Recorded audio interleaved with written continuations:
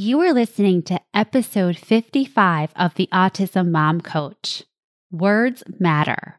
Let's talk about aggression. How we talk about our children's behaviors is very important because words matter. Words can convey so much meaning in just a couple of syllables. So it matters a lot the kinds of words that we are using to describe, explain, diagnose, and understand something that we truly don't. In my opinion, words like aggression and violence are overused and improperly used as descriptors for the behaviors of people with autism. These words do not provide the proper lens for the behaviors and result in us judging our children and ourselves rather than focusing our efforts on the ways that we can better understand and support our children when they are dysregulated. So let's talk about it. Let's talk about the words that we use and how we can begin to shift our language, our thinking, and our advocacy to best support ourselves and our children. Stay tuned. Welcome to the Autism Mom Coach, a podcast for moms who feel overwhelmed, afraid, and sometimes powerless as they raise their child with autism. My name is Lisa Candera. I'm a certified life coach, lawyer, and most importantly, I'm a full-time single mom to a teenage boy with autism. In this podcast, I'll show you how to transform your relationship with autism and special needs parenting. You'll learn how to shift away from being a victim of your circumstances to being the hero of the story you get to write. Let's get started. Hello, everyone, and welcome to the podcast. I am so glad you are here, and I hope you are doing well. And today we're going to get to it. We're going to talk about a controversial topic, and that is autism and aggression. But first, a story. When my son was about 4 years old, we went trick-or-treating with my best friend and her 8-year-old daughter, who was dressed up in a very elaborate princess outfit with a witch hat. Not really positive what she was, but it was pretty cool. Anyhow, my son was intrigued by the hat, and he tried to grab it from her a few times, but each time she moved away. Until, of course, he got it from her, right? He lunged for her, he grabbed it right off of her head, which was pretty painful for her because it was bobby pinned into her hair, and he placed it on his head and walked around with it proudly. So, of course, my friend's daughter was really upset, and she was yelling about how mad she was at him and that he did it on purpose. And my friend said to her daughter, "No, calm down, you're fine, and he didn't do it on purpose." Well, this 8-year-old shot back. "What do you mean he didn't do it on purpose? He marched up to me, he grabbed it off my head. He meant it all right." And in that moment, so many feelings hit my body all at once. On one hand, I totally saw her point. How do you explain to an 8-year-old? How do you explain to anyone behavior that looks willful, that looks purposeful, is because of something other than an intent to do harm? Impossible. So I was agreeing with her. I was feeling bad for her. I was sympathizing with her because she's a good kid and, that hurt. And at the same time, looking at my son with a lot of fear.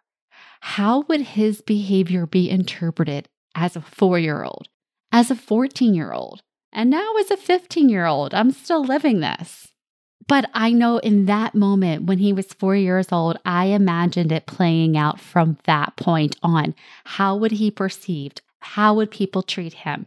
And I see this in my clients too, whether their child is 2, 12, or 20 years old. There's the fear that our children's behaviors will be misinterpreted.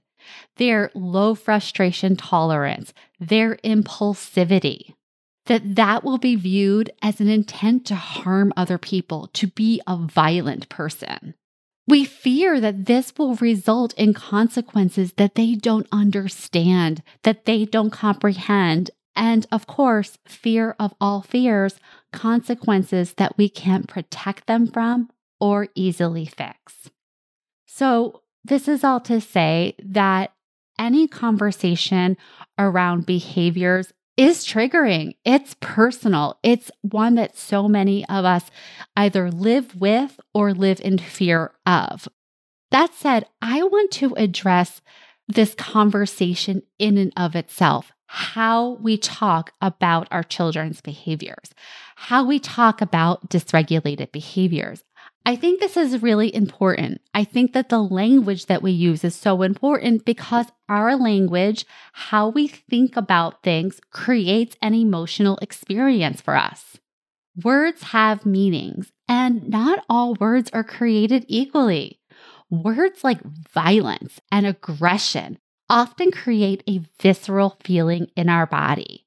We know it when we see it, and we know it when we feel it.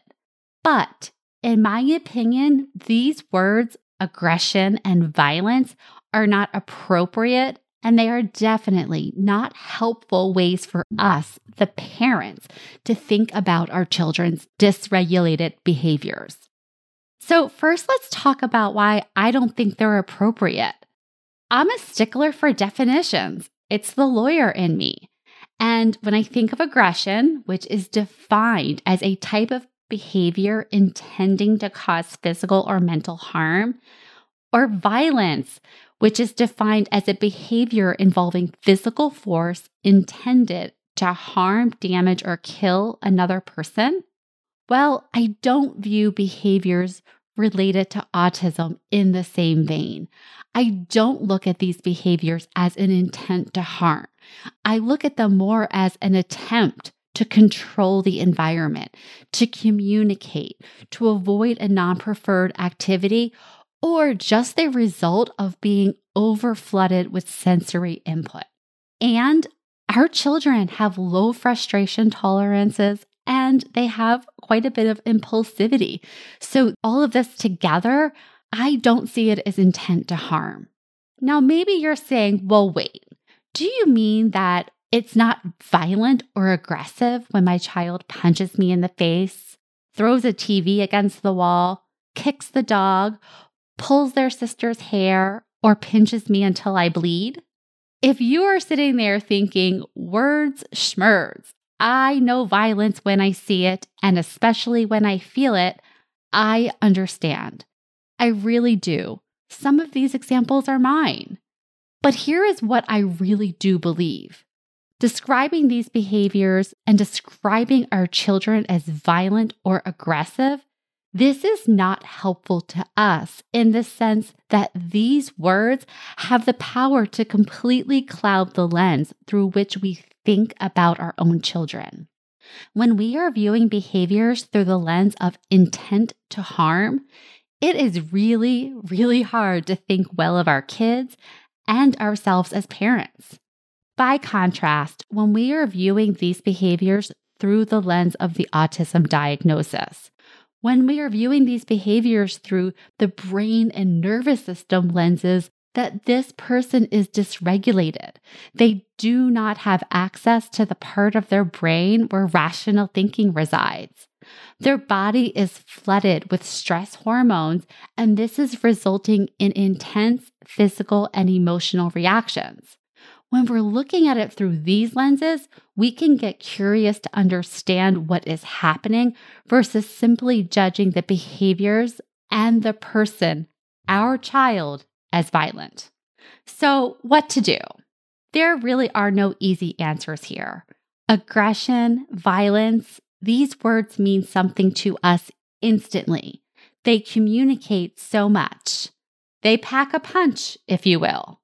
Unfortunately, I have not come across a single word that adequately captures all the complexities of behaviors resulting from autism dysregulation.